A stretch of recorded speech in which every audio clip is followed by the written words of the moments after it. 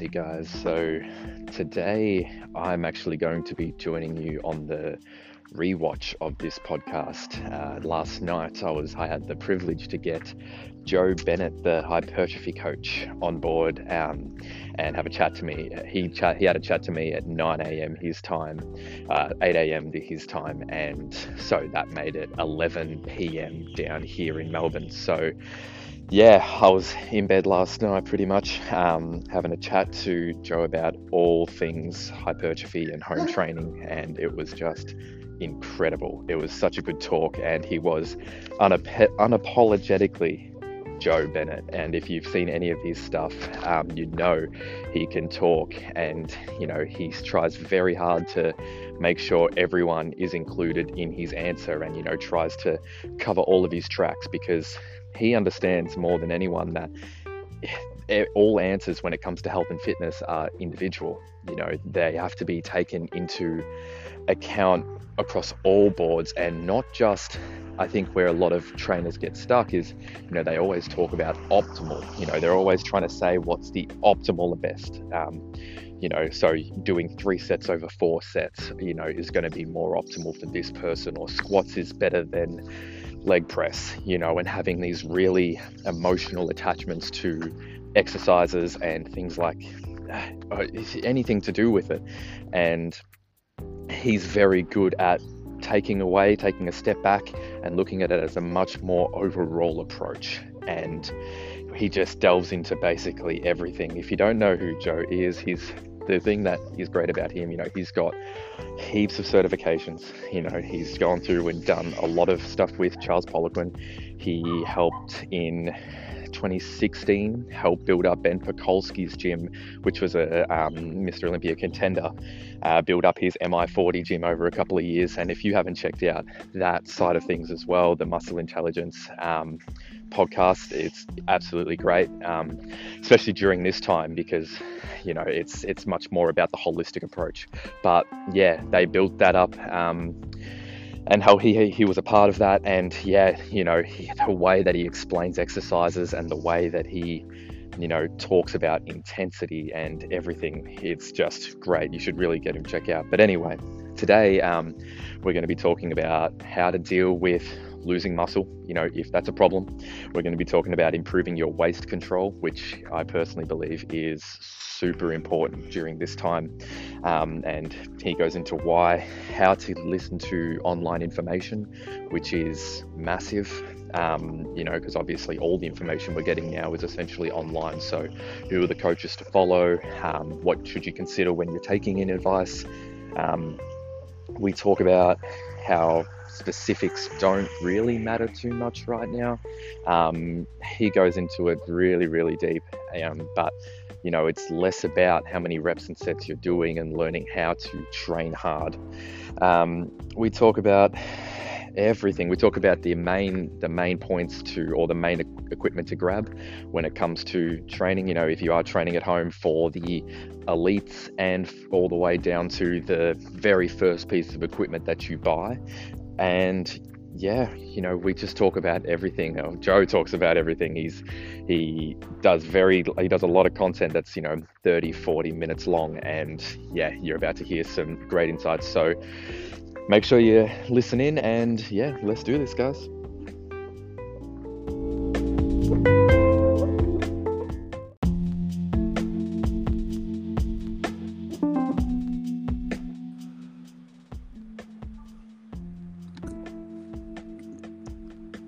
What's going on?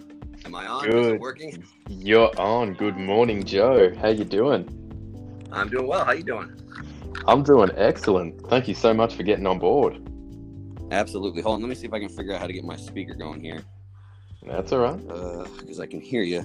Well, whatever. This will work. Fine. How's your boy? Oh, he's good. Yeah, he's good. I mean, he's got I've got one that just seems to kind of get sick a little bit easier. He's got a little bit of a kind of a sensitive stomach, so not really anything that seemed to last more than 24 hours. So okay, good. Oh man, it's good to get you in. It's nice and late here down in Australia. It was good though. We got a daylight saving, so hour went an hour back, so it's actually 10 o'clock, not 11. So we're both winning. Nice. All right. So, look, basically, one of the main reasons why you were like a dream podcast guest for me, because when I've been following your content for a little while, I've got your app, I've been watching how you tell your clients and how you talk to people online, and it's just awesome. It's like nothing I've ever seen, because you're very good at telling people or explaining to people what's important for the individual and what I guess they don't need to worry about. And I love that about you. Thank you.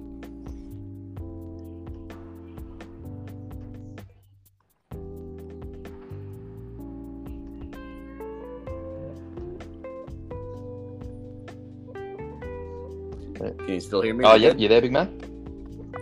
Yeah. Yeah, Can you I hear me? can hear you. Awesome. Okay. Awesome. All right, Joe. So talk to me. You obviously, unlike a lot of people, have access to a lot of people asking you questions and, talking and asking you about home training and everything like that. What are you finding is the general response at the moment as far as home training goes? Overall, I kind of always say this is, especially for, a coach or a trainer, the first job is not so much obviously to provide actually specific information, not even to provide specific results, but it's to manage expectation, So, any client, whether it's someone obviously wanting to get on the Olympia stage, or someone middle-aged just trying to be healthier, they kind of come to you and say, hey, here's what I bring to the table. And with what they are willing to bring to the table, you should tell them, well, here's what's going to happen. Here's the expected potential outcome, obviously based on your experience. And, so those are the first conversations I think people, one, need someone else to help them have, and then two, most importantly, for them to kind of admit to themselves, what is going to be brought to the table and what can I expect from this? And so, I don't think there's a massive change for a whole lot of people out there. There's kind of basically, I think, a little period of a couple days maybe, or some people it's quicker, some people longer, where it's like, okay, this is the new norm for now, and given what I've got, here's what I can expect from it. And you'd be surprised. Obviously a lot of people, I'm not currently competing, I wasn't obviously prepping for any shows or something. So, I have a degree of empathy for people that, especially it's their living, the professional bodybuilders and stuff like that, where it's tough because obviously they're very, as they should be, like end goal oriented. They're trying to get on stage a certain day and look a certain way. But even for a lot of those guys and gals, everybody kind of in between, most everybody likes training to start just for a lot of the feelings you get from it. That's no one ever really picks up weights the first day, I don't think. It says, I can't wait to get on stage all oiled up, wearing a little bikini or a little Speedo or whatever it is. Most people like it for actually the feeling of training hard. Obviously the kind of positive hormonal benefits you can instantly feel from it, then long term. Maybe the mental benefits you get from it, again, from immediate training and things like that. So I think a lot of people overall are handling it well for the most part, where it's like, okay, well, maybe I'm not going to grow at this point in time. Maybe, hopefully I'll maintain some muscle at this point in time, but I can still figure something out where I'm getting that benefit of feeling like I'm working hard, moving. And again, I think that's massively important. I've had the conversations with a couple people now where it's like, a lot of people like the training is basically like anchor for their day to some extent. And even for people who've got maybe bigger priorities, they might say that their spouse or their family or their kids or their job or their business is more important than their training. They still prioritize training as much as anything else. Where, okay, well, this is how my day starts, or I do this at this point in time of the day. Schedule is as important as anything else. So again, we've had a lot of people have a lot of things kind of turned upside down in their schedules now, big important stuff. So I think a lot of people are just kind of finding, once they kind of make peace with what their training is going to be, they can kind of have a little bit of like a foothold or an anchor, just saying, okay, well, I've still got this at this point in time. And again, because it's a lot of us, there's some people obviously are really working their ass off, like medical professionals are taking the brunt of it right now. There's a lot of people that are stressed, that are literally, their income's been cut off. But again, for a lot of us, it's just, the reality is we're kind of just taking away some luxuries. You maybe not have some alone time with your spouse anymore. You can't go out on a date. You can't go out for a drink or to eat or whatever it is. So a lot of us, that's like our outlet. It's things where we relieve stress, or we kind of have a little like me time, whatever you want to call it. So again, I think even now more than ever, getting some kind of emotional and then tying over to physical, mental relief from your training is really, really important.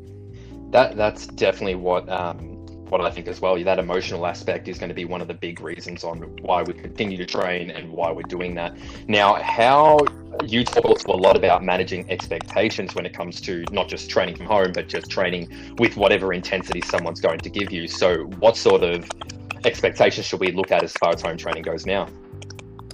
Yeah, I mean, so it's, the kind of one of the obvious things, and, people kind of get confused with the way that I'll present information or show exercises or do some things because, if you're just kind of, I always joke, like you get people, which is good. I mean, I want people basically at some point in time to get exposed to my information for the first time. But sometimes people get exposed to information the first time and they come and they see me doing something with a cable or a band. And especially if it's something that they haven't seen before, kind of your first thought could be like, oh, like he's just doing that for the sake of doing that. But the reality is if you have stuff that's kind of principle based, sometimes you just come to different solutions that it could have the exact same principles being applied that's just using a barbell where appropriate for an exercise. Could be the exact same principles applied just for a different body part or a different motion. Could look like cables or bands or just weird stuff. So, originally, like sometimes people are like, oh, this guy's always got very specific things and just weird stuff. So you think, oh man, like I'm out of luck now because I don't have access to my cables and my bands and all these, pieces of equipment and machines, which I use sometimes. But the reality is you're always just kind of looking for the best solution at hand. So again, if even though I will choose a better solution, well, sometimes it's not a big deal. Like for me, it's like, okay, I don't have that tool anymore. Like what's the next best thing? So I think a lot of it now is the big challenge the vast majority of people are going to have is just getting adequate load. So I mean, if you're someone out there that's, literally you're deadlifting 7 plates from the floor, and that's one of your big movements you've been progressing, and now you're at home and you've got bands and dumbbells. Obviously, there's nothing you can really do to reproduce that level of load, for that specific exercise and specific muscles that you're attempting to train. So again, if I look at the kind of the simple version of what potentially leads to hypertrophy or building muscle in your training, you have load, you have fatigue, and you have, as a result of those things, often getting to very slow reps, unintentionally slow reps. So basically, once you're hitting failure points. So I always say a lot of people right now aren't going to be able to get load no matter what they do, but potentially you can still, take yourself to the point where hopefully producing enough force to either, maybe build some new muscle or hang on to some muscle, if you're getting to points of extreme fatigue, and you're still kind of hitting failure points. And so that's where a lot of people are now is, once you again kind of make that switch, for some things, there's no way around. You might literally be doing 20 or 30 reps, which again is its own kind of new horrible. Some people I know are already benefiting from that, just doing some things they normally wouldn't do. So maybe the idea of novel stimulus has a place sometimes. But again, so right now I think it's, it's the same thing. I'll have people be like, well, is this enough for me to maintain or is this enough for me to grow? And I always say it's the same thing. It's like looking at or I look at Phil Heath's arm training, and not that there's anything wrong with it, but I look at it and I say, well, is that enough for me to get, 22-inch arms? And I mean, I know the answer already is no, but it's enough for him to get 22-inch arms. So it's the same for anything in training. You never really know what a training stimulus is going to do to an individual. Because individual response is always different, so most people, lighter loads, higher repetitions, trying to still hit failure points and train through fatigue. And again, some people will grow some muscle during this period of time. Again, they're just the type of people that maybe respond to that stimulus. Some people will maintain, and again, some people will lose some muscle. But again, as everybody knows, it's kind of mentally tough. It's like, okay, maybe I'm going to lose some muscle for a month, 2 months, 3 months. Who knows how long it's going to go on in different areas of the world. But it comes back fast. I mean, that's the thing that people know anecdotally. I mean, it's nothing new. I mean, people have known that, since people have been training probably, for 100 plus years or whatever. And people which is fine, that there's actually evidence of, we don't really know what it is, but there's actual, evidence now that there is a muscle memory type thing, where basically there is something that seems to happen, from a physiological standpoint that lets people get back to levels they were previously at very quickly. So I think if people are doing their best, they may maintain some muscles. The worst case scenario is people are going to lose some muscle. But there's a whole bunch of other stuff people can do now where they can have your body, take it as almost a little bit of a break, maybe focus more on some recovery tools, focus on as much as you can on your own, hopefully fixing or correcting some stuff. That's not maybe the exact right word. But some people can come out of this where they've improved a lot of stuff. Yeah, maybe they're down, a few pounds of tissue, but there's no reason that can't come back faster than it did in the first place. And potentially get to a better spot out the other side. If, maybe if you had elbow issues or shoulder issues or knee issues, this can be a decent time to try to do your best to resolve some of that. Yeah, and you also talk a lot about improving your waist control, which is something that I'm super big on as well. Could you elaborate a little bit more on that? Yeah, I mean, it's it's some of the things that's where the nature of a lot of bodybuilding and training in general, whether you look from, the elite level or you look from, your average weight loss client, I say there's not any fancy information that is keeping people from the results. It's just the hard part is relatively simple information applied consistently for long periods of time, and that's the hard part. And so whether it's the average person, I'll joke, it's, having trained when I started was mainly, looking again, average person, I would say your average client is general health or weight loss, and I figured out pretty fast, some people just like to talk about nutrition and diet, I think, to kind of take some ownership off themselves. And so when you have those conversations, you realize, okay, well, there's not really any tricky information, if you're just trying to lose 20 or 30 pounds, most people know to an extent what they need to do, at least 90% of the way. It's just really actually adhering to it that's tough. So it's the same thing with waist control.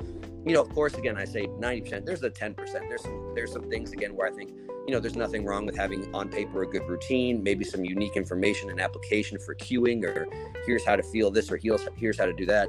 But most of waist control is just, it's stuff that you just have to do every single day consistently. And again, I know it from firsthand. I'm guilty of when I don't really have something that's like, if I'm getting on stage or something, that's a great reason for me to actually adhere to waist training or waist control better. Or again, most people, it's like, well, they're not really missing a whole lot of information. They're just missing application. And I think that's what the time like this really kind of exposes that in a lot of people, where it's, again, some people, if they don't have everything the exact way that they want it, their adherence goes out the window. And it's like, well, if some things coming up and you go from doing whatever you're doing to nothing, that might be your issues, where, again, some things that maybe that are really the stem of your adherence or lack of adherence, where, again, people shouldn't get too overly attached to their tools, where it's like, oh, I have to have this exact thing, because, again, as soon as one little thing goes off, or like in this case, one big thing goes off, then it's not hard for people to use that as an excuse to just completely go off the rails and do nothing. So, waist training is literally, most people have a concept of what muscles actually pull their waist in smaller. So if I put a measuring tape around someone's waist when they're completely relaxed around their belly button, and then I said pull it in, most people would have an idea of what that means. And doesn't have to get a whole lot more complicated than that with most people. It's okay, well, did you feel that? Did you actually feel that took effort to pull into a certain point? Okay, now when you're in that point of discomfort and that point of effort, it's the same as any other exercise. It's pushing slowly over time, whatever you can kind of keep track of. So some of it is how far can I do it? So you say, okay, pull it in as tight as you can. And that's okay. Now, man, I've got a gun to your head and I say, pull it in as tight as you possibly can. You're going to get some people sucking in a couple extra inches. And then, so it's basically saying at that perceived level of effort. And then from there, it's as simple as timing things, So again, if that's what you're looking at, what's a given set for waist control, is are you putting it to maximum intensity so as far as you can contract those muscles. And then, keeping track of how long you're holding it at those points. And then over time, within what I would call maybe a set, is taking your sets longer. I mean, that's the basically the volume dose within a set, same as an exercise going from 8 reps to 9 reps to 10 reps, within one hold, if you're going from 10 seconds to 15 to 20. And then the same way you would do anything else, it's just increasing the overall volume dose over time, so going from, okay, well, I'm doing that for, 1 or 2 times for 10 seconds. Now I'm doing it for 1 or 2 times for 30 seconds. Now I'm doing it for 3 or 4 times and about, again, holding it for 30 seconds each. And then multiple times a day. I mean, to the point where if it's really a priority, you're doing that 3-4 times a day. And that's really it is. So training basically is the ability to prove capacity, same as any other muscle in the body. So you can prove capacity by how far can you pull it in. That's kind of like increasing your 1 rep max, again, except for that exercise and those muscle groups, and then progressing your ability to actually hold it over time. So basically increase the volume muscles can tolerate. And that's about it. I mean, it's and then the difference between that and any other muscle is ultimately once you kind of hit where you think your point is, for the most part, to the point of diminishing returns of how far and how tight can I get this in. The difference is you're not trying to make those muscles necessarily as big as humanly possible. So you don't have to try and get creative. I say the only way you can really progress load is literally doing it the difference between an empty stomach and a full stomach.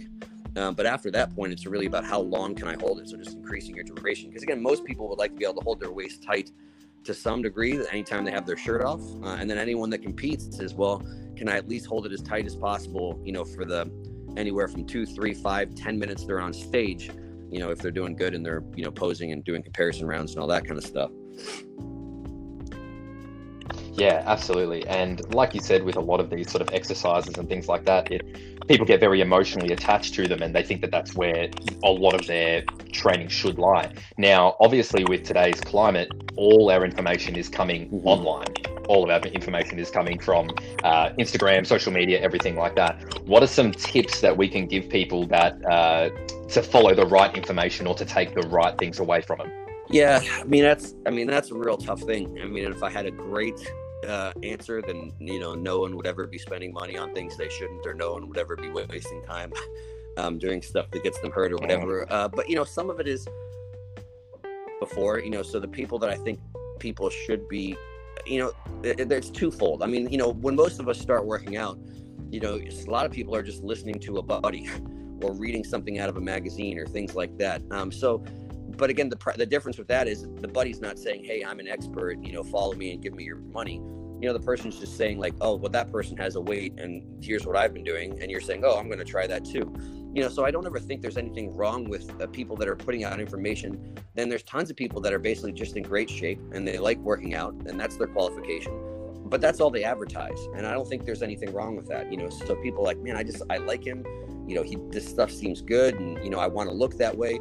And again, if the person's ever saying, oh, well, if the consumer or the individual looking at that information is ever saying, oh, well, if I do exactly what he does, I'll look exactly that way, I think that's kind of their mistake. But there's nothing wrong with, hey, I'm just kind of getting a glimpse at what somebody's doing on their own. They like this and that.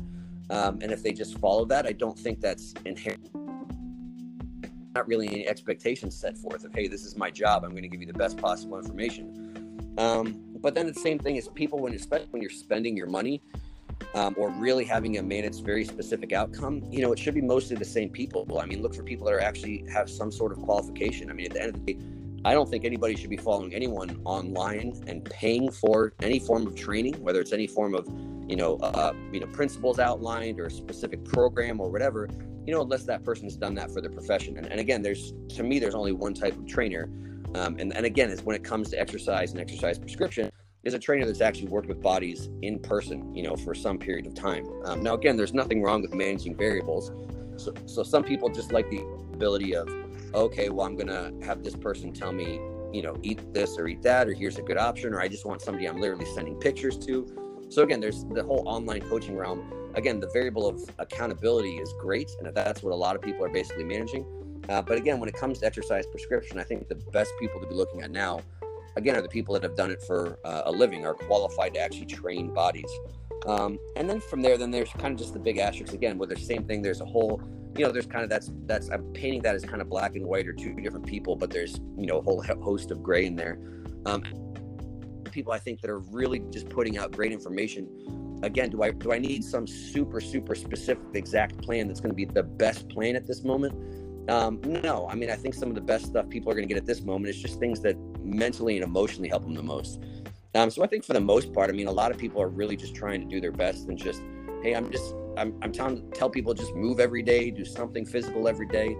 So again, there's the whole thing is the way that it always is. I mean, there's probably some people that I think maybe they knowingly are kind of taking advantage of the situation where it's like, okay, they're just trying to capitalize off of people's, extreme need now for something very specific.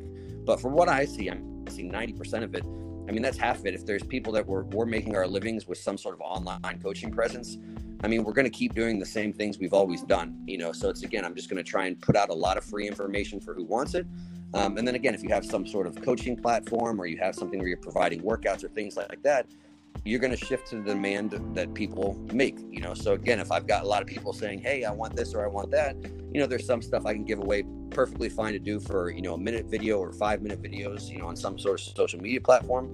But when I get people wanting very specific stuff where it's a, an individual plan or programming, or really expanding on a specific concept, then a lot of us are just doing the same thing we've always done, where it's, again, through either specific programming or accountability or, some sort of content, site or something like that. Well, yeah, that's a few things that I definitely wanted to touch on there, because you did do a lot of years in the trenches, 20 plus years, working one-on-one with clients and helping them change bodies and fix them and help them feel better. Now, obviously the videos that you put out on your site, and when you're actually going through some of these workouts, they're 20, 30, 40 minutes plus explanations and voiceovers. How did you manage that? Were you like that when you were taking one-on-one clients, or was that something that developed once you moved onto an online platform? I mean, I think it's something, I joke, I don't know if it's good or bad, because as we're obviously listening to right now, I'm not capable of providing short answers for anything. But I mean, maybe, again, I don't think I'm doing it because I like to listen to myself talk. Unfortunately, I'm a human being. And so maybe there's some of that, whether it's conscious or subconscious, I don't know. But as you're, the whole goal, I think, a trainer, it doesn't have to be anything specific, but the goal of being a trainer is obviously you're accumulating experience, and hopefully you're accumulating experience producing results, and then progressively able to deliver better and better results. So how that happens, I think, is just one is from day one. I mean, when I started training people, they knew I was brand new, and I told them that. And again, it's not super hard. Again, especially that's why I think most people should start with general population, to find out, okay, well, how can I get this person moving more, potentially doing some things that are going to put on some muscle, hold them with some degree of accountability to what they say is important to themselves, to maybe, actually be in a deficit and lose some weight. So again, you just start with being realistic with your clients and honest with your clients. And as you start to hopefully do the positive things that you're qualified to do at that point in time, you start producing results, you basically just kind of accumulate, this hopefully Rolodex of all this actual human experience of what you're seeing helps people produce results. And then at the same time, hopefully you're investing in continuing education. So it's kind of this constant ongoing thing where it's like you're gaining this new stuff, hopefully through certifications and seminars and online stuff, whatever it is. And then when you're working with people, you're always it all goes through the filter of how can I actually integrate this? Where is this actually going to have a place and a purpose? So I think that's what happens, is where it's like, if I was good, I could say 10 seconds, someone says, hey, well, what's a good exercise for biceps or whatever? And so what the short answer, maybe right when I started, I would have said, okay, well, Arnold said, barbell curls, that's it. That's the basics. That's where you start. And then just as a result of having trained thousands of people, or having 10,000 hours plus of training people, and then accumulating, you realize it's not that simple, because again, all of that is really, well, what actually can I do for an individual? How do I individually apply that? And then what result have I seen? So as you just accumulate all this, you're like, well, shit, that doesn't actually work for everybody. And then there's also, aside from what may or may not fit, for, whether it's mechanics reasons or whatever, doesn't matter. Or if there's also the thing is like, what's necessary? Okay, well, really, I could pick 20 different bicep exercises for Miss Jones. Like, when does she ever have to train biceps, or how should she train them? And what are maybe, if there's 20 different things that could appropriately do it, how am I picking that one for her? And so again, once you kind of put it through all the filter of stuff, that's why I just end up talking for a million years on things, because again, it's the sake is to be accurate, and that's the tough part with online. I mean, it doesn't matter how long I talk in a post. If I do a post or I do a video about an exercise, or even with a pretty loose concept, my goal is maybe 90% of the people listening to it, it's going to be applicable and help. There's going to be a 10% population or whatever, so hopefully a smaller population of people where it's not going to help them, or they're going to take it the wrong way, or it's just the wrong information. So that's why, like, my whole thing is I don't, a lot of people say, like, kind of, I wish I had like a sexy one sentence answer I could have for like what exactly I do, like what's my thing, what's my deal.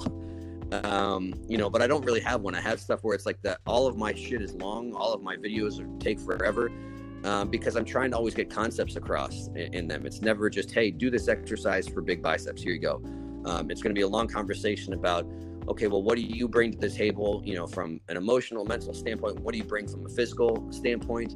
And here's some principles you could apply. So again, if you're training in your garage, you're training in a gym, you're training at home, with what you have at hand, how can I apply those principles?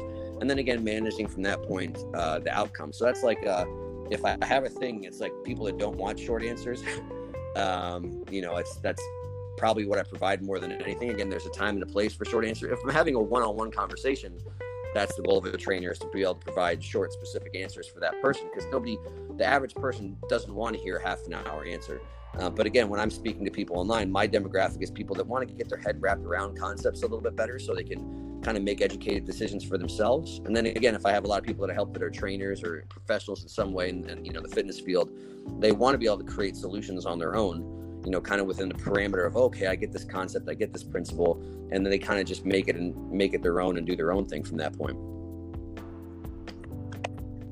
Yeah. And do you think, especially now, talking about Mrs. Jones' client, you know, the average gym goer, do you think, I personally think that right now concepts are probably more important than the actual execution of themselves. You know, I would rather some of my guys talk and learn more about some of these fundamental concepts that you're talking about, rather than going out there and just trying to do exercise for the sake of doing it right now. And you know, it all depends. So again, these are conversations that I think I think it's a great time for trainers to actually realize, have I taken the appropriate steps with my clients?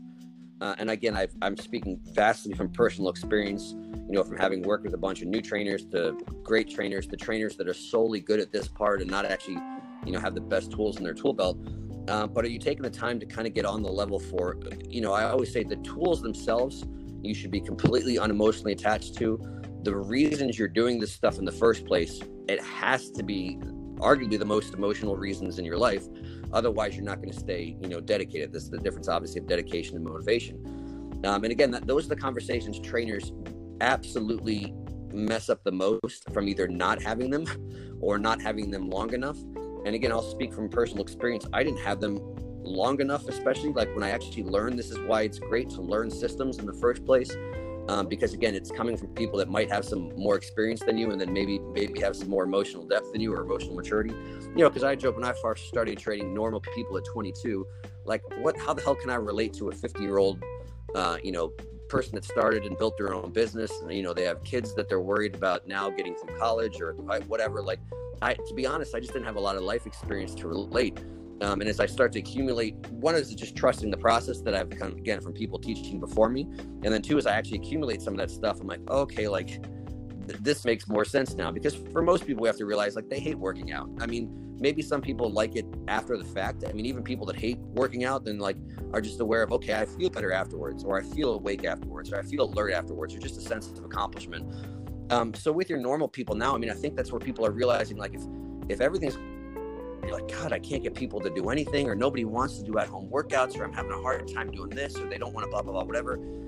I mean, that might be it's, well, the conversations now are some people, like, they're going to have their normal routine disrupted, but you kind of got to circle back, hopefully, to the original conversations you have. Like, well, what is this for you?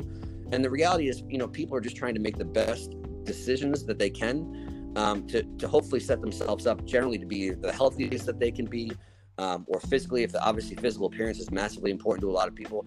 And again, with the tools at hand, I honestly think this is a time where for most normal clients, the specifics of what you're doing actually doesn't matter a whole lot. Because again, for a normal person, you know, what does it take to be healthier? I mean, being healthier has nothing to do with having as much muscle tissue or lean tissue as possible. Obviously, you can make the argument for sure more is better. You know, you can argue for a whole host of reasons, from hormone reasons to how it helps you manage, you know, blood sugar reasons and things like that. Yes, are massively important. I don't know the exact amount. You know what I mean? It's not, oh, you have to have this amount of lean tissue or that amount of lean tissue or whatever. You can make the arguments that you don't want a certain amount of body fats. But most normal people now, if you can just help them find ways to stimulate their muscle so they're getting some good quality muscle contractions with whatever frequently, you're going to help them either maintain body weight or stay in a deficit. There's no reason people can't be in a deficit right now.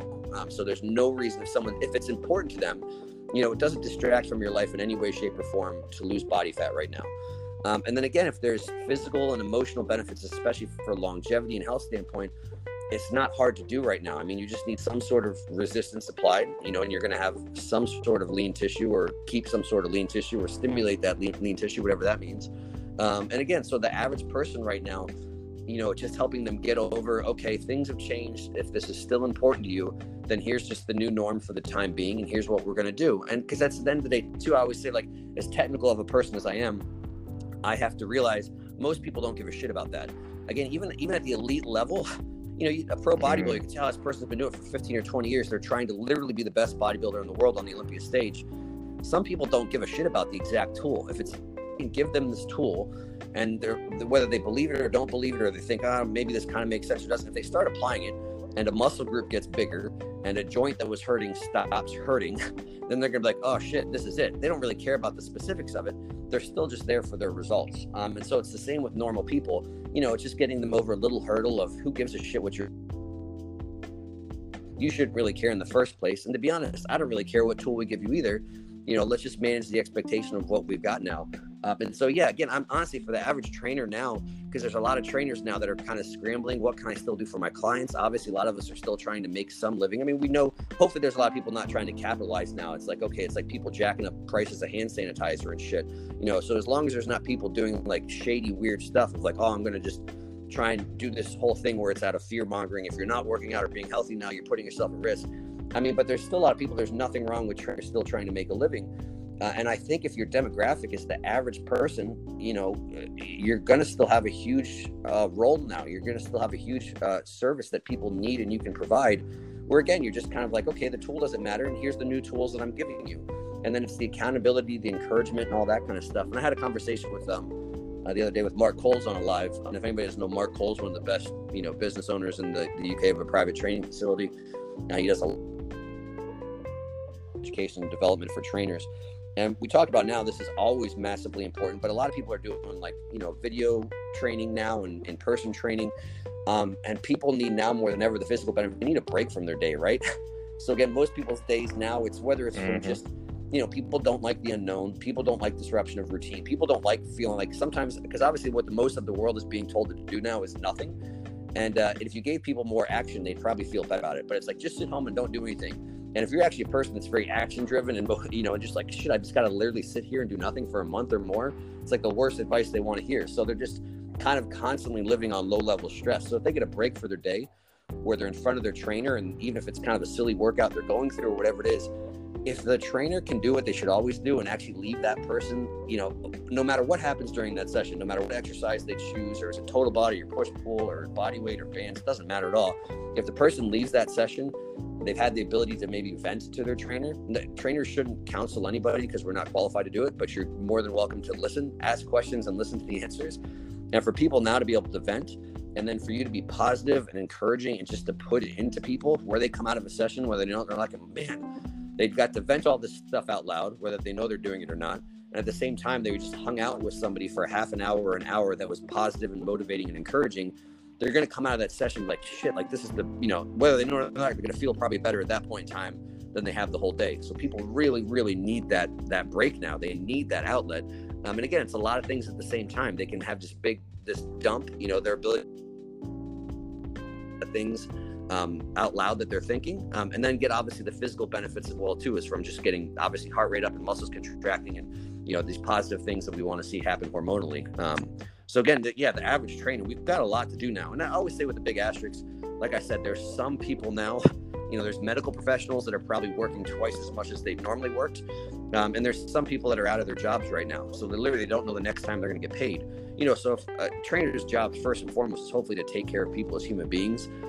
So the best thing you can do now, some people literally won't be able to pay for coaching or pay for the services they were before.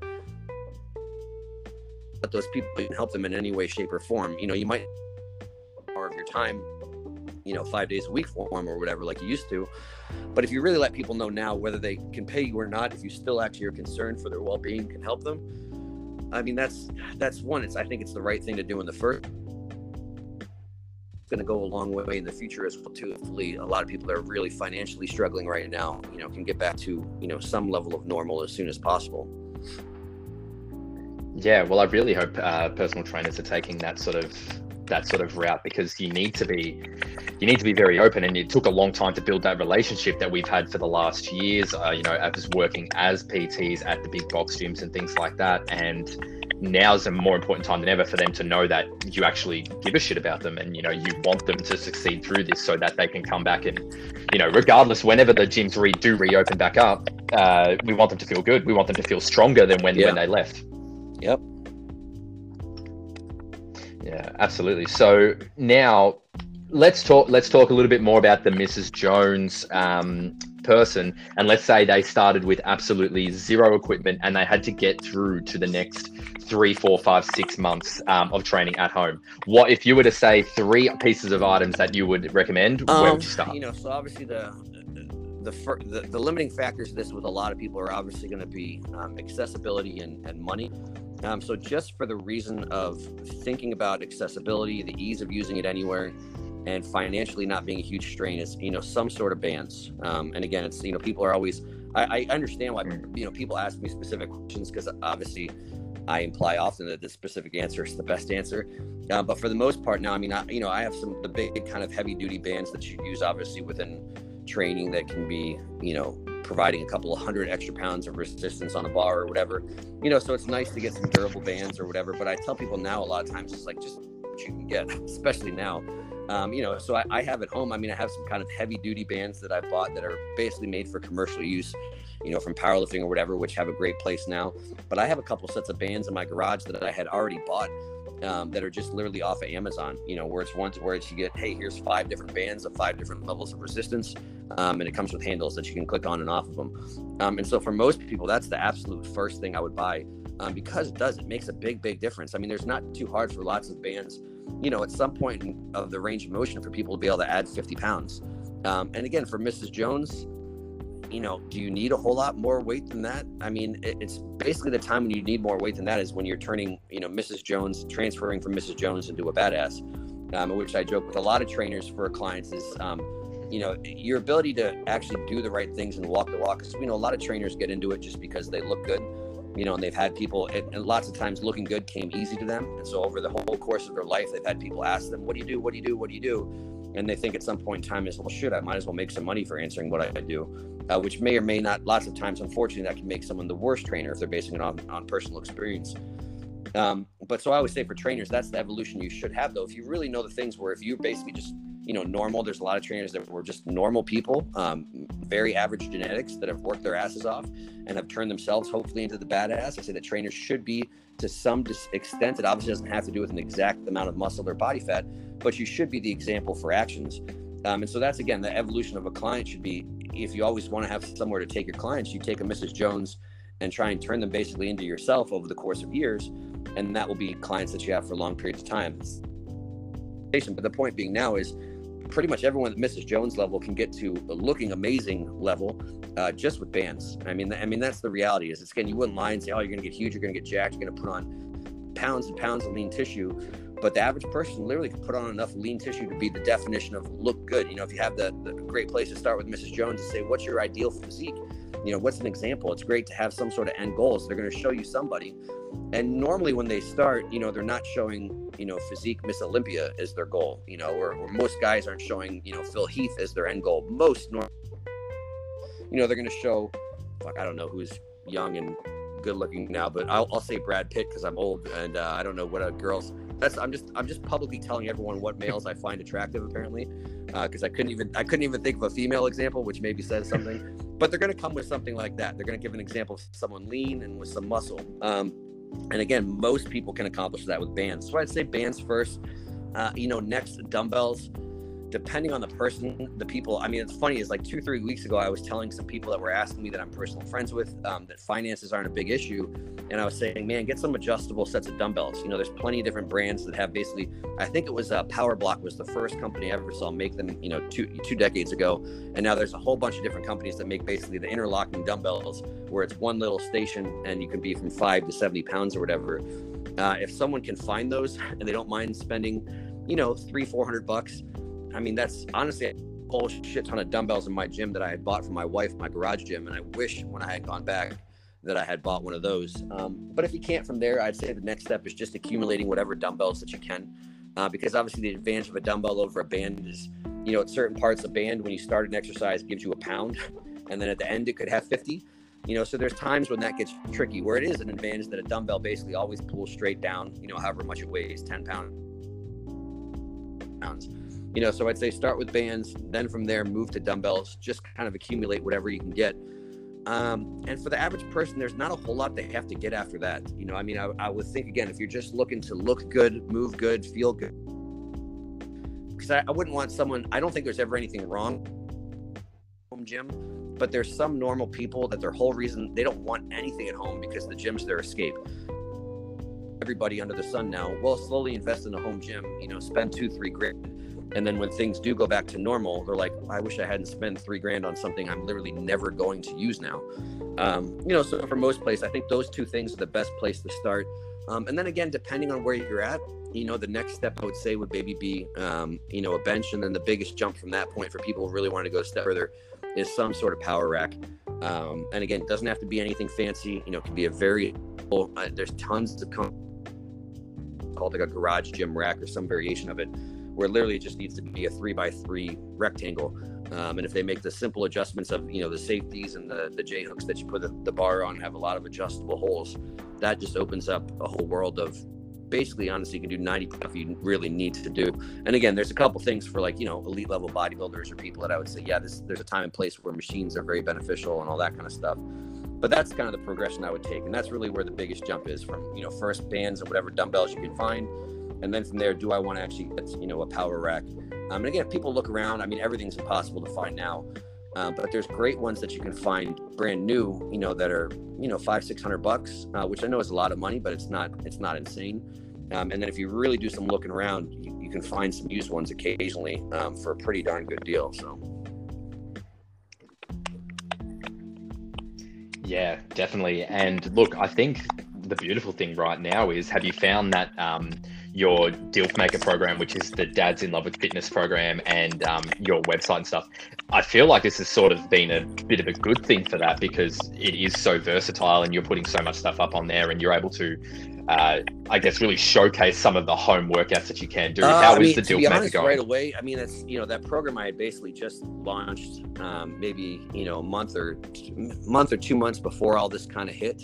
So I honestly really haven't been pushing it a whole lot. Because I don't really want to feel like I'm doing anything more than normal right now, and kind of see what the new normal we establish is. So honestly, like right when all this kind of happened, I think due to some degree of uncertainty, a lot of people were like, well, I can't do my gym anymore and I can't do this stuff anymore. You know, so I think there were some people just kind of putting everything on hold. But now, honestly, yeah, as we're kind of getting into some people realizing for at least the next couple of weeks or months, more than likely, this is the new normal, then yeah, I'm having a lot of people that seem to be showing more interest on, okay, well, oh yeah, there's lots of stuff I can do here with dumbbells and bands. And then again, the same thing with the garage, you know, based program, which again is the DILF Maker program. I honestly haven't, you know, pushed or promoted it a whole lot. And then again, for the same reason, I want some people to kind of, you know, get adjusted first and kind of see what their new norm is and that type of thing. And then, yeah, I'm happy to provide the solutions that I had before all this kind of stuff was going on. But yeah, so it's a tough balance, because at the end of the day, like I said, I've never really wanted to feel like the pushy salesman type person. You know, people say, oh, how do you start a content site? How do you start this or do that? And I was like, I never really thought about it. I had people ask for it, you know, so if you have people ask for stuff, then you know the demand's there and you're not trying to push things in people's face. So yeah, I mean, I've had more important people just kind of organically asking about stuff. And if I have a solution, I'm happy to provide it. But yeah, I mean, I think it's overall, I mean, you know, in some way it should be good for programs like that. But again, there's a period of time now where I just think I don't know, I just feel like, you know, I need to keep doing what I'm doing for my sense of purpose. And obviously, like I said, this is what I do for a living. I just like putting out information every single day. I like to help people as much as they want it to be helpful. But I don't want to, you know, really say, oh, hey, everybody, look at this program that I've got, this and that. Again, even regardless of the fact that it existed in the first place. You know, I feel like everyone's trying to also have some degree of tact and just be like, well, because you could always make the argument, you know, how important is working out in the big scheme of things. And again, when someone's had their income cut off, it's not that important. But when people are just basically, you know, maybe not, they're bored right now, or they're kind of out of the routine and they're out of the normal, then obviously your physical health is still massively important. Yeah, so it's kind of just a little bit of a shakedown period now, to be honest, where I'm like, well, what do I know I can do? I can just keep, you know, showing people options and give people more information. And then again, we'll kind of see how long all this goes. And I mean, yeah, long term, I think the nice part about some of this is coming out of this, when we hopefully get back to normal, again, whatever our new normal is, there will be a lot more people that are realizing how much they can get done at home and how little equipment they can have and still get stuff done. And again, especially for the normal population, I mean, I think that's a great thing to have more options. And again, have less excuses to just be, you know, physically healthy. I mean, I think it's going to be a good thing kind of coming out of this. So maybe some silver lining, obviously, to the, again, overall vastly negative stuff that everyone is fortunately going through right now. Well, yeah, you know, I think you don't really have an option in this case. You know, if fitness and health is if it is a priority to you, you're finding new ways that are going to stay with you forever, which I love. And I guess that's sort of where I want to finish off with you, which is, if we were to sort of pick one exercise, I think chest is going to be one of the hardest things to, I guess, hit properly and hit effectively during this time, and there's going to be a hell of a lot of push-ups being done. How can we make push-ups the most effective possible? I think push-ups aren't too, I mean, it's actually one of the easier things, I would say. And again, it depends on the person.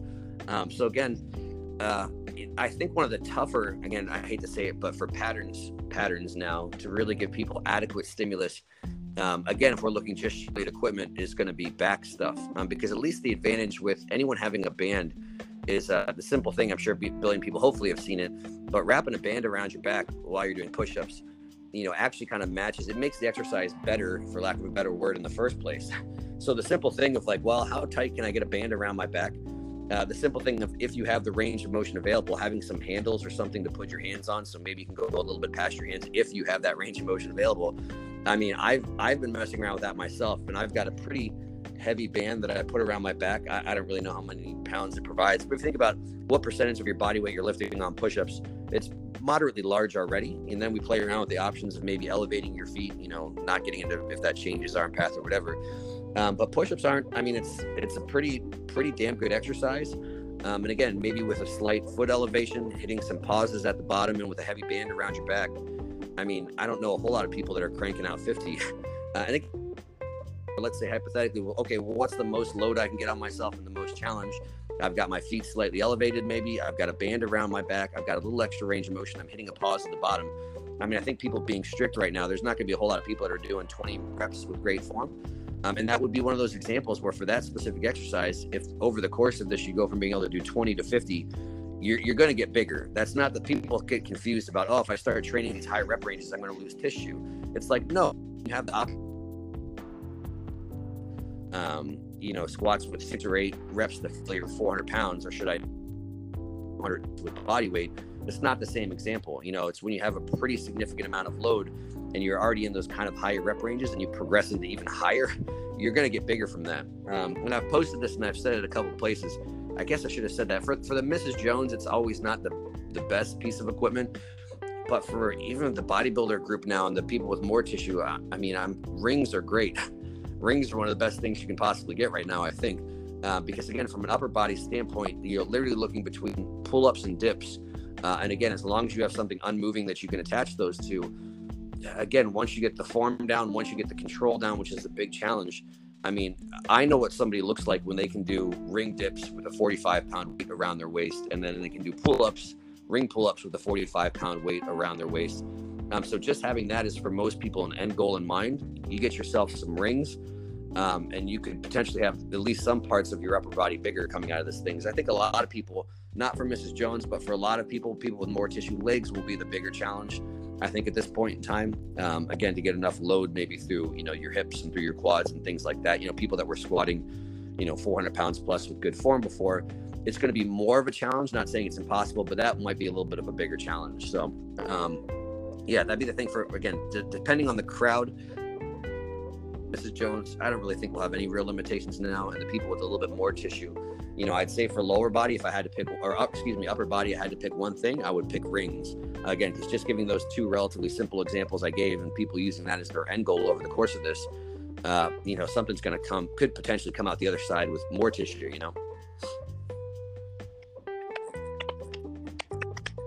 Yeah, definitely. And look, I think this really puts into perspective, your philosophies, along with a bit of Ben Pakulski's philosophies, where it's all about that exercise execution, which is going to be just more important now than ever to get right. And I think focusing on that purposefully and actually putting all your effort into that, yeah, absolutely, can bring you away with some really good benefits. Thing is that people are actually having a really good awareness now of, again, like you said, well, what range of motions do you have? Are you actually using control through the entire range of motion of a given exercise?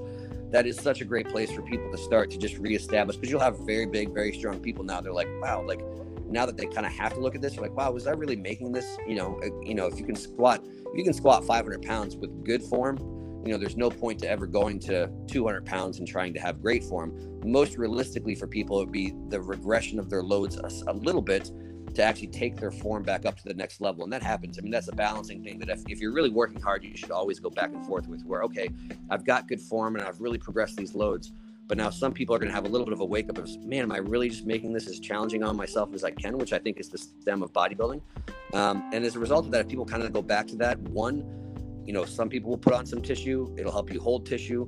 But then kind of like we talked about coming out the other side, I think that has, for lack of a better term, a corrective benefit. So it's like, I'm actually like aware of keeping my hips and my midsection and my around my legs tight and the bottom of the squat. Some stuff that might have been giving you some issues can tend to resolve. And then coming out the other side of it too is, again, you go back to using those heavier loads and you've got this kind of newfound or reestablished or revamped form again. You're like, oh my gosh, like I can actually make this load so much harder. So yeah, there's for sure, even for the people with more tissue, it's a great time to just kind of reestablish your parameters and that's the simple version for a lot of people. I mean, there's some complexity to things that you're trying to prevent, overuse injuries down the road that you might not feel or see immediately. But for most people, the stem of bodybuilding, again, going back from, when bodybuilding really, as we know it now, started, 40s and 50s and 60s, through the Arnold era, it's just the simple idea, getting your head around. It's like, I'm just trying to make this as hard as possible on myself. It's not just A to B. It's a tool, again, to try and challenge myself as much as possible. And yeah, like you said, this is a great time to kind of reestablish how can I make that challenge as hard as I can. Yeah, definitely. And I want to sort of finish off here by actually, on your site, you've only got 2 bits of items up for sale, and that's a t-shirt. And I want to get out that quote, and I want you to explain a little bit, because I personally love it, which is, your training intensity can never be too high, your execution can never be too perfect, and your nutsack can never be too big. That is just great.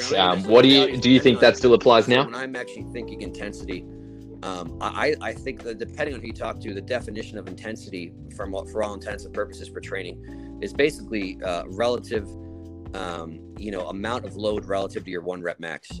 So again, I do think it's vastly important that once your execution is perfect, you're working at the limits of the parameters of the loads within the parameters that you set forward for yourself. So again, if let's say you literally have whatever perfect form means to you, you're trying to train in that 6 to 8 rep range.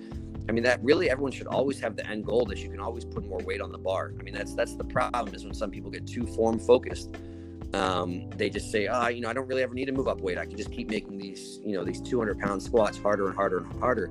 And the reality is that everything should be progressive, and I like things that are quantitative and progressive.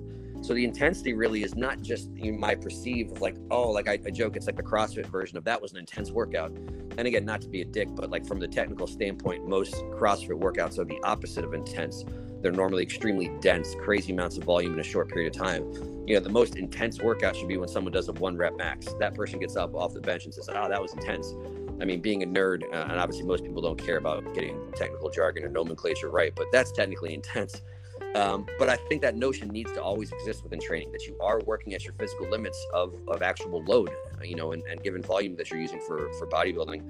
And then your execution can never be too perfect. I mean, that's the first half of that quote is basically realizing that that's the end goal, is there's points you can't actually get to. As long as someone's deadlifting 800 pounds and you're not, you have a place to progress intensity. And as long as someone is really making an exercise harder and more challenging on themselves than you always have a place you can progress execution.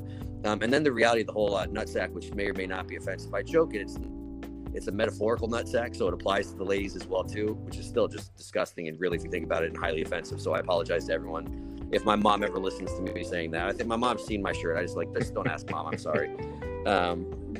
But there is absolutely this component of how far are you willing to take things, and are you willing to do things that other people are unable to do, and that's really what that absolutely this non-tangible qualitative factors that I've been lucky enough to see, which is normal people with some of the best people in the world as hard training individuals, is some people are literally just willing to endure more pain and put more stuff on themselves than other people. And that's absolutely, I would say arguably, because it's that thing that predetermines your willingness to take the other 2 variables as far as possible. Because again, that's the thing, is some people are unwilling to ever really address their form because they just don't want to do things. Form for them is the thing that's uncomfortable and painful. And then same thing for the other people. The people like to squeeze the pink dumbbells all the time. the reason they're not progressing intensity or progressing loads is because that's something they're trying to avoid, and it's a pain or a level of whatever discomfort they're not willing to endure. So yeah, as much as that's a silly kind of quote, and depending on who's reading it, someone finds it highly offensive and disgusting. It's obviously it's just the conversations that I've had, and I used to joke, especially training with Ben, for years. That was kind of the joke, is sometimes people won't get that, because a lot of people used to look at some of the stuff that Ben would do or he'd make other people do, and the nerd will be like, oh, that's stupid, that was too much, that was overtraining, or that didn't make any sense. But the reality is, some people, if you're only going to go train with Ben once, if you're going to go train with him for a few days, or anybody for that matter, if someone comes and trains with me for a few days, I want to give them some nerd stuff, like, okay, here's better options, here's some concepts to take away. But most of the time, I'm always trying to show people that they have levels that they're still capable of going to that they haven't gone. I mean, nobody likes that. Nobody likes that answer, because I always tell people, well, everyone asks me all the time, how do I grow this? How do I do that? And I go, well, however hard you think because everyone thinks they're training hard. You ask them, like, oh, I train hard, that's not the issue. And I'm like, well, in my professional opinion, it is the issue, and it's always the issue. And so people have gears that they can still go to. And again, people like to use everything as an excuse. They like to use drugs as the excuse. It's like, oh, well, no, that person's just bigger because they take drugs. No, it's possible that they're actually training harder than you. And then you get, again, the nerdy, the sciencey people like, oh, well, that's not it. Training to failure is too much anyway. You can't really recover from that. That's not for natural individuals, or that's not for whatever. And I'm like, well, no, I'm not saying you should do 10 sets of 10 if you're natural, but the ability to take, again, still tends to be the biggest, or one of the biggest things that people lack. And so that's, again, something that Ben was one of the people I really got exposed to that a lot from, is we would literally do something sometimes, for lack of a better word, on paper were stupid. Like, yeah, this makes no sense within a programming standpoint, but having gone through this experience, endured this level of pain, and done things that other people won't do, now you have an idea of where you can still take things. And it might not be appropriate to go and do that thing again next week, but again, when someone comes and trains with me, that's normally something I always think people are thinking, oh, I'm going to learn this for me squeezy thing. And literally I'll take like a year or two off their life on like a hack squat. And I'm like, well, that might not actually be appropriate, but that can be your end goal, that you still have that place you can go within your training. So yeah, it's captured as well. I was at least proud of myself for that little quote, because it's like 3 sentences, or whatever. Where normally, again, I can't put a half an hour conversation on the back of a shirt like we just had, because otherwise that probably wouldn't be quite as catchy. But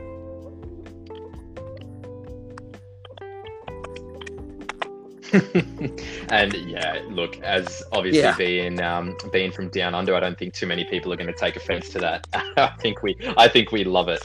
And yeah, man, look, obviously the way that you talk about some of these big concepts is just incredible. And I'm trying to sort of bridge that gap between the Mrs. Jones and the bodybuilding side of things, because, like you said, the intensity has to be there. And I want people to understand the concepts behind that so that they can reach those levels in their time frame, in however long it takes them, if that is their goal. And like you said, we want to make them badass. So tell us, Joe, where can people find you? How can people work with you? For social media is Instagram, and it's just my handle is Hypertrophy Coach. For anyone that can't spell that, it's just Hypertrophy Coach. That's how it's actually spelled, is how it sounds. And then I have a YouTube page, which is pretty good. I don't put as much time and effort into that. But Instagram's the main place where you'll find all of my stuff, and anybody interested in more stuff, got that same link in my bio that everybody does to all of my stuff. And then my biggest thing that I provide for people that want more than free content, I have basically, it's a website and an app that's basically just, the same content in 2 different formats. Obviously something you can view on a desktop or an actual app. And so the website is hypertrophycoach.com. The app, if you look in, the App Store or Google Play, is just Hypertrophy Coach. And that's honestly, it's the only issue I have with those is it's too much information for most people. Again, but I'm biased. The amount of information on there's literally hundreds. There's, 20, 30, 40, 50 plus hours. If you look at the Q&A, hundreds of hours of educational material on there. So for, again, people actually wanting some specifics, there's specifics on there. For people wanting to go levels of nerd deeper, there's some nerd stuff on there. And yeah, like you mentioned before, now I actually have like a DILF maker program, which is which is the joke, is it's geared towards men. I'd actually started with one I had geared towards females, which eventually I'll kind of revamp as well too. But it's more for the normal crowd. So for someone that wants, it's garage gym programming. So for most people, garage gym, or for people obviously that just don't want a whole bunch of shit going on, it's people do it in commercial gyms as well too. But it's monthly programming where I provide you with, again, literally every single month you get brand new programming. workout write-ups, videos, walkthrough videos, and then again, access to me, private group, and I do a coaching call as well too. So there's all my shameless plugs. But again, it is what it is. For anybody wanting that kind of stuff, it is there. And like I say, I'm more than happy if, anyone that follows my stuff on Instagram knows, like we said, I don't do a whole lot of stuff short. So if you want a lot of free information, and you're bored right now, just look at my free information that is on my my Instagram and my YouTube, because there's a lot of stuff on there. And then I'm more than understanding and happy for people that's all the further they ever want to take it. It's just whatever I'm giving out for free, which is cool, because I'm the same thing. Growing up, I had a ton of people I got free stuff from. I've had a million, certs I've paid for, a million consultations I've paid for. So there's never anything that I'm kind of promoting to anybody that I haven't done every level and in between myself. So.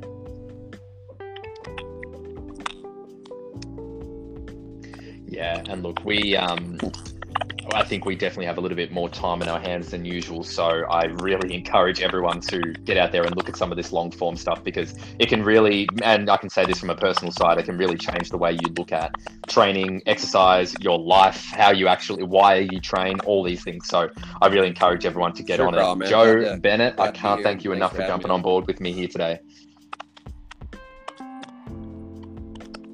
All right. Too easy, mate. All right. Well, we can leave it there. I hope you have an awesome day, my man.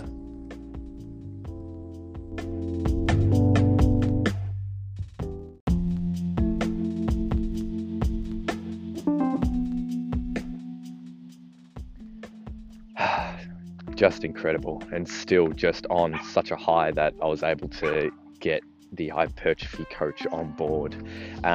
Look, after listening back to it, the lag a little bit was there, so I apologize for that. I think it was just going from US to Oz, so back there at the end there, it sort of sounded a little bit sketchy, but I really hope that you look at the content that's in there and just how much effort he goes into trying to explain and sort of give information and give some real world insights to everybody listening, no matter where your sort of mindset is at with it, whether you love training or hate training and you're doing it just because it makes you feel good but you don't enjoy it. And then to the people that are willing to do anything to get the most out of this time, he talks to everybody, and that's what I love. He's always thinking about solutions to the problems. I really, really suggest that you go and look at a couple of his videos, get on there and try and get the perspective and the concepts, because those concepts you can take anywhere. A workout during this time, and just paying for exercises and workouts, I don't see a massive benefit to people long term. This is a great time to be looking at concepts and understanding what actually makes a muscle grow. What can we do if that's your main goal, or what are the actual mechanisms to losing fat? Because all we really think about is that we tie all these things to the gym, but in reality, that's a very small part of it, and a lot more of it is actually about you actually doing these things that subconsciously, and it's when you start to drink more water, and when you start to get more sleep, and you start to be more strict with your calorie intake and all these little things. So now's a great time to look into those. And if you didn't get all of this information and it was a little bit too much, this is one I would definitely recommend coming back and having a second listen to, and actually trying to take some notes, especially if you're feeling a little bit anxious about home training, because there's just unbelievable amounts of information. So thanks again, everyone, for joining me today, and I hope everyone's doing well. Joe talks a lot about bringing solutions to the problems, and that's what I'm trying to do here. I'm trying to get everybody and myself to answer as many questions as possible so that there's no confusion, and I hope that's sort of coming across. So if there's anything you want to know, if there's any questions, feel free to flick them through, and I'm going to do everything I can to collate a lot of great speakers and guests and answers for you guys, because that's really what it's all about right now. All right, peace out, guys. Thank you so much.